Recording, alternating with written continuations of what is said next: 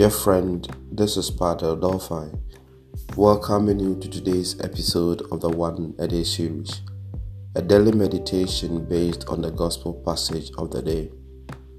Today's Gospel is taken from Mark chapter 10, verse 35 to 45. This passage narrates to us Jesus' dialogue with James and John on how to achieve greatness. While they are of the view that greatness is achieved through networking and association, Jesus reminded them that Christian greatness always comes with a price of service and care of others. This is not something we always want to achieve.